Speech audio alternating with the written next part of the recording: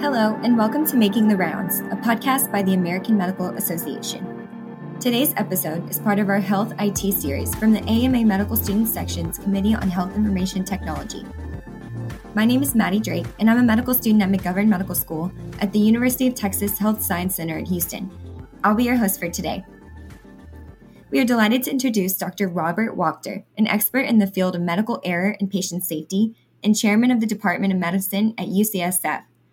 He has authored over 250 articles and 6 books on healthcare topics, including his 2015 New York Times bestseller on healthcare technology, The Digital Doctor: Hope, Hype, and Harm at the Dawn of Medicine's Computer Age. Dr. Wachter, welcome. My pleasure. Thanks for having me. So just to start things off, for some of our listeners out there who aren't as familiar with your work, could you tell us a little bit about how you're involved in the health IT space? Sure.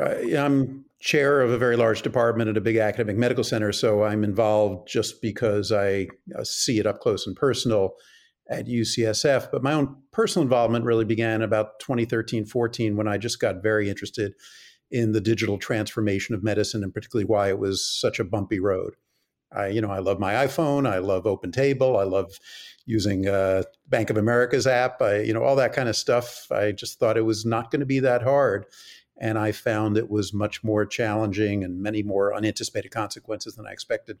So I took a year of my life to really try to deeply understand this moment in healthcare when we were going from one way of doing work, non-digital, to another, and what was going right and what was going wrong. And since then, I've just remained very interested in the digital changes in medicine. I advise a bunch of different digital companies, so I have a pretty good view of life from Silicon Valley and see what's happening at startups and Google and places like that.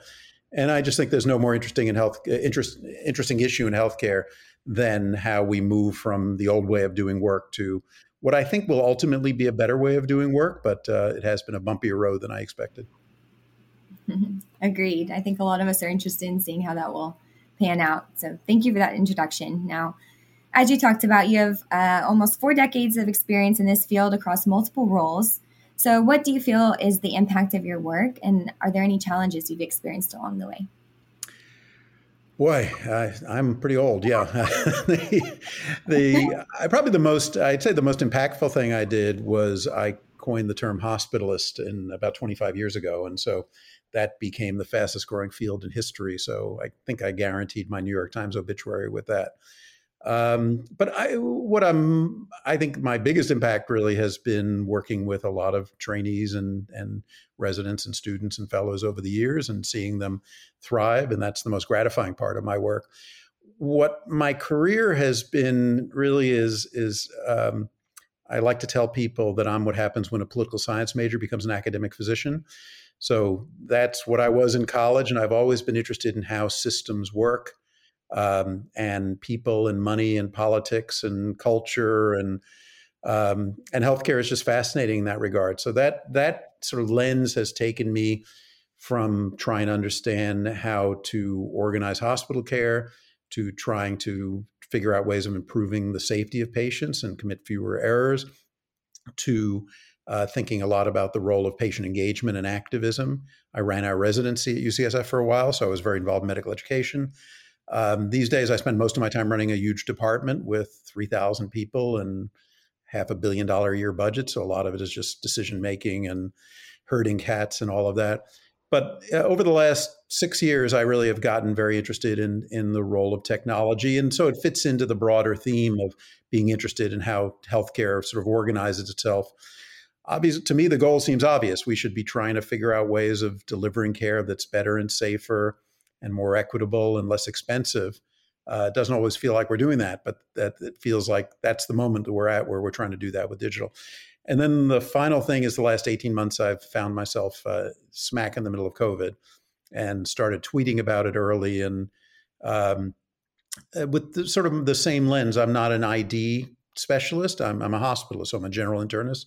I know a fair amount about epidemiology, but that's not exactly my field. I'm not a virologist. I'm not an immunologist. But I have kind of believed that there's a role for generalists who weave together the work of a lot of specialists to try to help people understand complicated issues. So that's a lot of what I've tried to do. And for COVID, it turned out that that lens has been very valuable for people.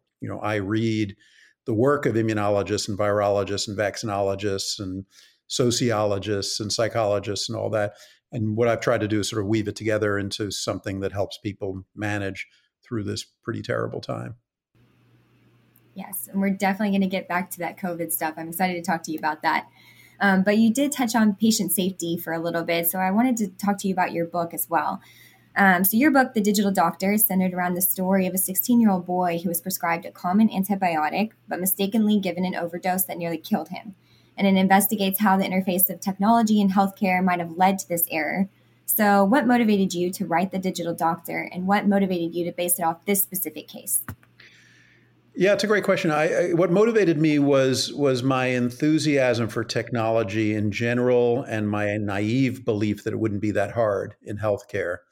And maybe particularly because I'd been involved in patient safety for 20 years and so many errors that I saw, I just said to myself, boy, if we just had technology, this wouldn't have happened. People killed because the pharmacist misread a doctor's prescription because it was scribbled on a piece of paper. And I just said, wow, if we just had digital, that wouldn't happen. And, people whose lung cancer was misdiagnosed because there was one copy of the film and it sat in a reading room in a radiology department. So never made it to the primary care doctor's office. So just felt like it should be pretty straightforward and without question, it would be better than what we had before. And I just saw, doctors and nurses, railing against their computers once we had them, and talking about burnout and unhappiness and often errors.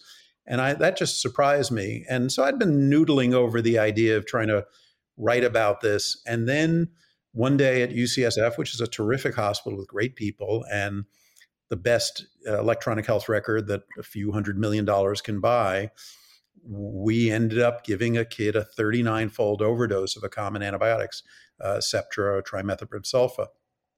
So he was supposed to get one pill, and a nurse actually gave him 39 of these pills. He had a grand mal seizure. He spent a week in the ICU. Just by dumb luck, he didn't die. And I'm pretty sure he'll never have a urinary tract infection for the rest of his life. We gave him enough antibiotic that'll last him for a while. And as I participated in the analysis of that error, we call root cause analysis, trying to understand how that happened, it became obvious to me that although our technology prevented a bunch of errors, this particular error could not have happened when we were on paper.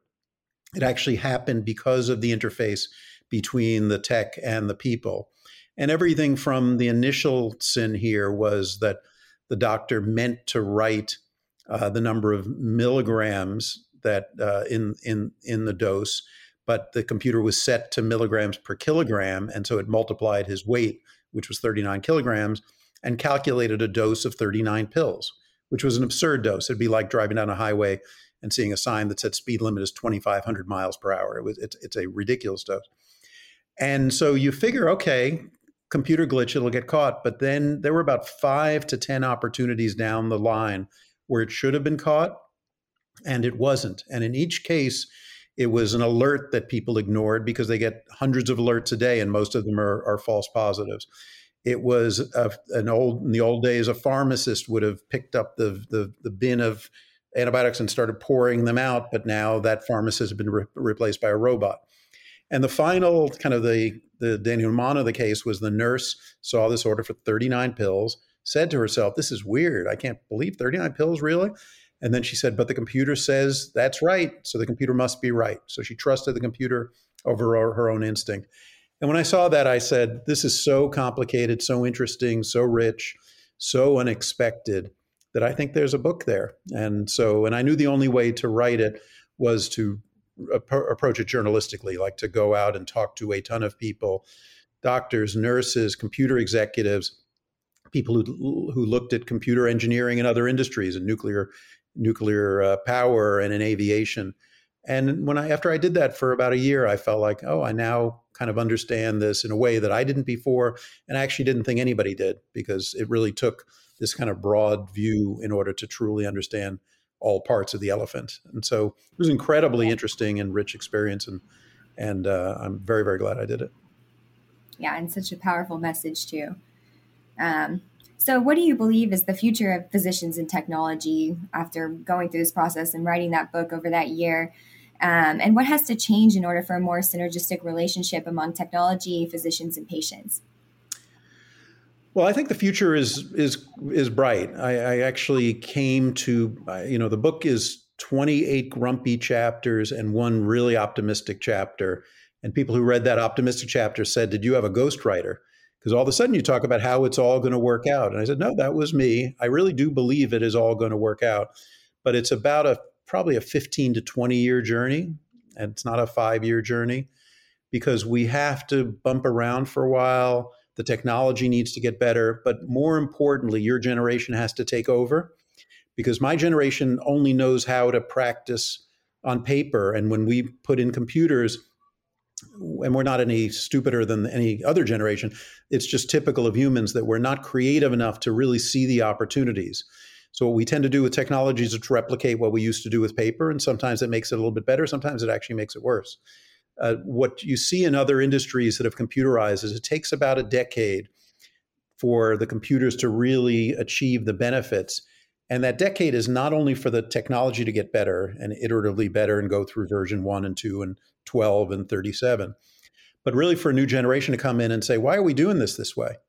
Why does the patient's record in a chart, if you use Epic or Cerner, what does the doctor's note of the patient's record look like? It looks like a piece of paper and you find it under a tab. Why? Because we weren't any more creative than to say, we're going to computerize it. What does a doctor's note look like? It looks like a piece of paper under a tab in a chart, in a paper chart. So that's what we did on computer. If you were doing it, I'm guessing you would say, that's stupid. Let's look at how Twitter has a, Twitter feed or a Facebook wall or a Google Doc or, Wikipedia. You would look at collaborative charting. You would look at easy ways of inserting audio and video. You would look at threaded conversations between people as they kind of work through a complicated problem. So that's sort of what has to happen. You have to, sometimes in the literature, people talk about reimagining the work. And nobody's creative enough to do that when they start. And so I think that has to happen. The technology has to get better.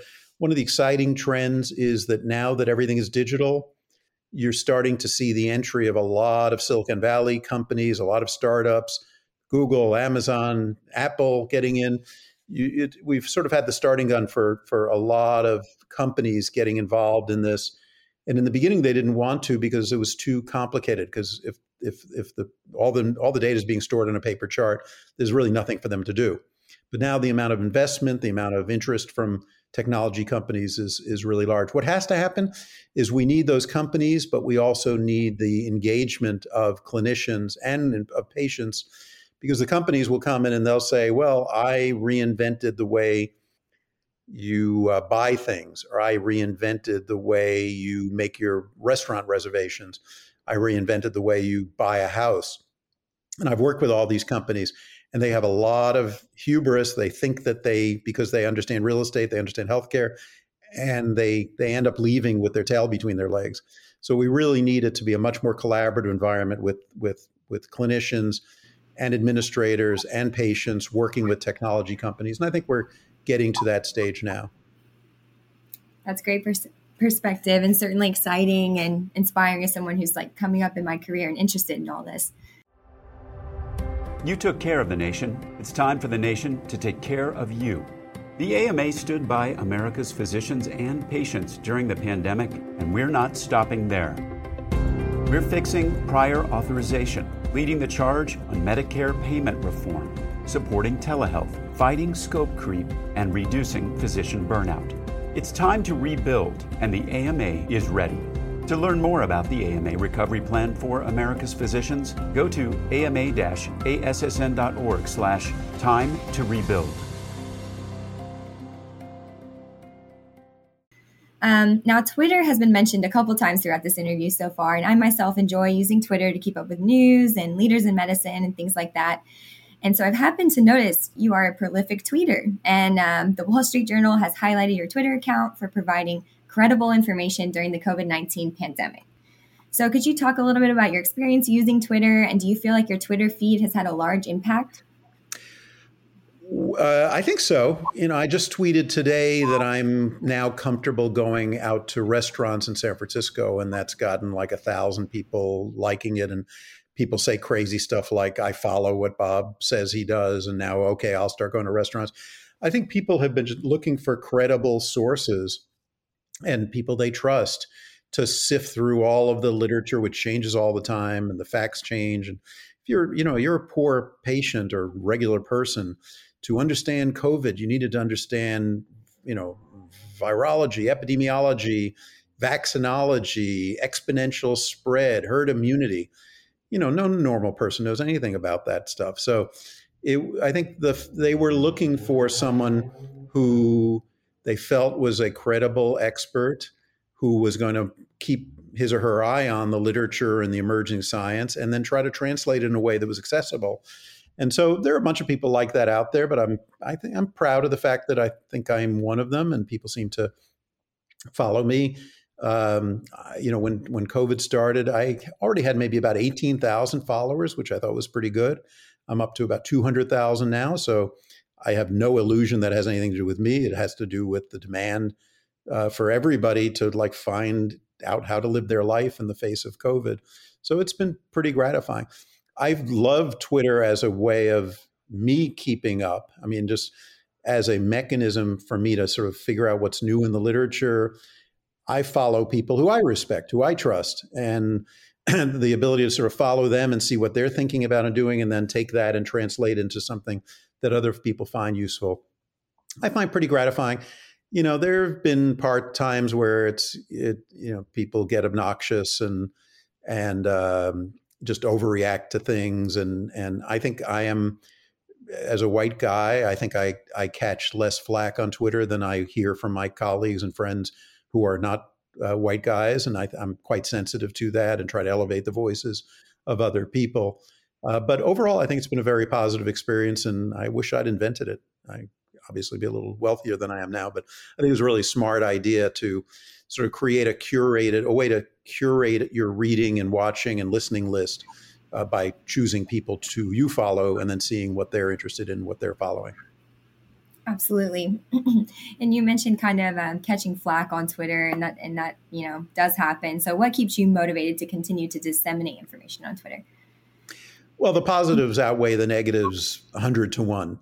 And, I'm pretty careful about not getting too far out over my skis. And, when I say something, it's because I'm pretty confident it's true. Now, sometimes I'll say something and it turns out it was true, but COVID just has curveball after curveball. So things change, and that's life. I'm quite sensitive to the fact that a whole lot of people are reading what I write. And one of the nice parts is I just click, tweet, and I don't have to go through an editor or peer review and all that. That's awfully nice. On the other hand, it's it means that I've got to be very thoughtful about what I'm putting out there. And I try to be careful to not put out there things that are sort of unduly inflammatory. In the beginning, I wasn't doing anything really political, but in 2020, there came a time where it became clear to me that it was irresponsible not to be political, because masks were falling along political lines and vaccines were. And if you weren't going to comment on that, then I think people who read you, whether they're reading your book or reading your Twitter feed, are one of the things they're trying to figure out is, can they trust you, and are you being authentic, or are you holding things back? So if the issues are political, I don't see how you shy away from that if you're going to ask people to trust you. And I don't get overtly political. I don't get more political than I think I need to be. But I don't see how you opine on COVID without sometimes wading into the political waters. It's just a fundamental part of what's determining our response. Absolutely. So do you think physicians and students should be involved in these social media efforts? And what advice do you have for those that are interested? I don't know. Should seems pretty strong. I find Twitter to be a really useful way to. I'm just really interested in learning things, and particularly with COVID, the things change every minute, and so I think Twitter is better than anything I've seen as a mechanism to sort of sift through tons of stuff and just say, here are people whose opinions I trust. that's the way I'm going to follow. And it's not the only mechanism I have to do that. I read a couple of newspapers every day and listen to 4 or 5 podcasts and try to keep up in a lot of different ways. But I think it's been a particularly useful mechanism to keep up on COVID. And, by extension, there's a whole lot of amazing stuff on Twitter. MedTwitter is fantastic. There's a lot of, there's a lot of great stuff out there. So even if you're not going to be an avid tweeter, I think it's worth considering as you try to think through what are going to be my mechanisms as a busy person, trying to figure out what I'm interested in, what I want to keep up on, and doing that. And even when it comes to medical journals, 20 years ago, I used to read cover to cover the New England Journal and JAMA and the Annals of Internal Medicine and a couple other. I read fewer things cover to cover because I kind of depend on Twitter to point me to a great article, maybe in a journal I don't normally read. So that's been useful. Now, whether it's worth tweeting, I think that's a judgment call, because for a lot of people, you're going to tweet and not many people are going to read it. And so that's a little depressing in the beginning. But for my faculty, I encourage them to tweet, because if you think about it, all of us are kind of we're trying to develop a brand. We're trying to develop a set of ideas and things that we do that we want other people to read and pay attention to and make an impact. And so I think Twitter is a pretty useful way to do that. And I think in the old days, to say to faculty, well, that's kind of beneath you. You should be concentrating on getting your things in Science and Cell and New England Journal of Medicine. That's fine. I think those are, that's important, but you're really trying to get the word out about what you're thinking about, what you care about, what's important, what you're reading. So I think it's worth at least exploring the possibility of tweeting as one way of doing that. Awesome. That's great advice. Thank you. And finally, in addition to your Twitter account, are there other channels where people can connect with you and follow your work? I have a fair amount of stuff out in the normal medical literature. I periodically do op-eds in major newspapers, but I think for me, Twitter's been the best mechanism to do that. But in addition to that, people write me all the time, and my email is pretty public. And if people want to get in touch with me, that's a pretty easy way to do it too. Well, everyone, that's all for today. Thank you for listening, and thank you for your time today, Dr. Wachter. This has been Making the Rounds, a podcast by the American Medical Association.